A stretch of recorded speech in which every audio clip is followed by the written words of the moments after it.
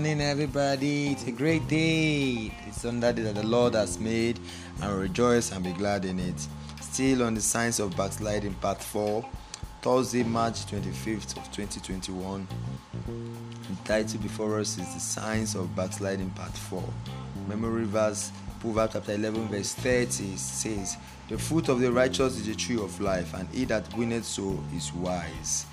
Then will I teach transgressors thy ways, and sinners shall be converted unto thee." Psalm 51 verse 13.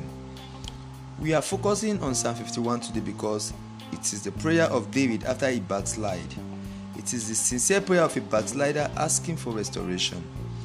In the Bible passage quoted above, David said that if God should restore him, he would teach sinners his way. This shows that he had not been witnessing during the period in which he had fallen. When you find out that you are reluctant to win souls, you are already backsliding. In Psalm 51 verse 14 to 15, alright, it says, "Deliver me from blood guiltiness, O God, thou God of my salvation, and my tongue shall sing aloud of thy righteousness. O Lord, open thou my lips, and my mouth shall shew forth thy praise."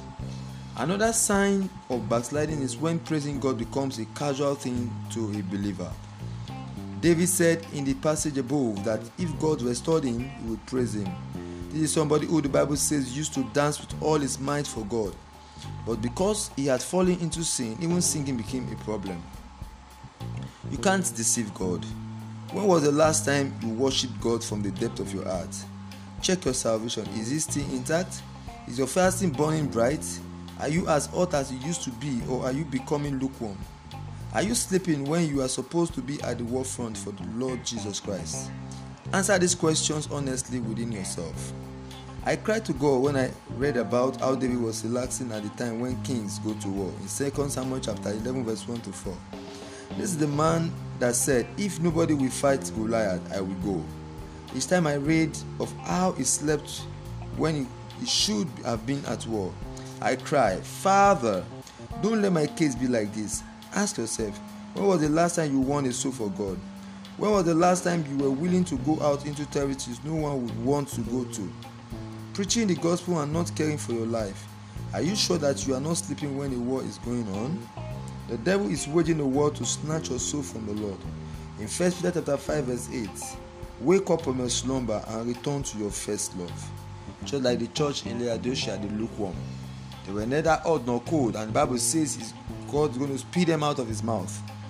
Our prayer point: Father, help me to be vigilant at all times and to be passionate about winning souls for your kingdom, in the mighty name of Jesus. Amen. May the Lord help us in the name of Jesus. For the fruit of the righteous is the tree of life, and he that winneth so is wise. May we be wise children in the name of Jesus. You have a blessed Thursday. Bye for now. Lawan Solomon Ondafe. Ta-da!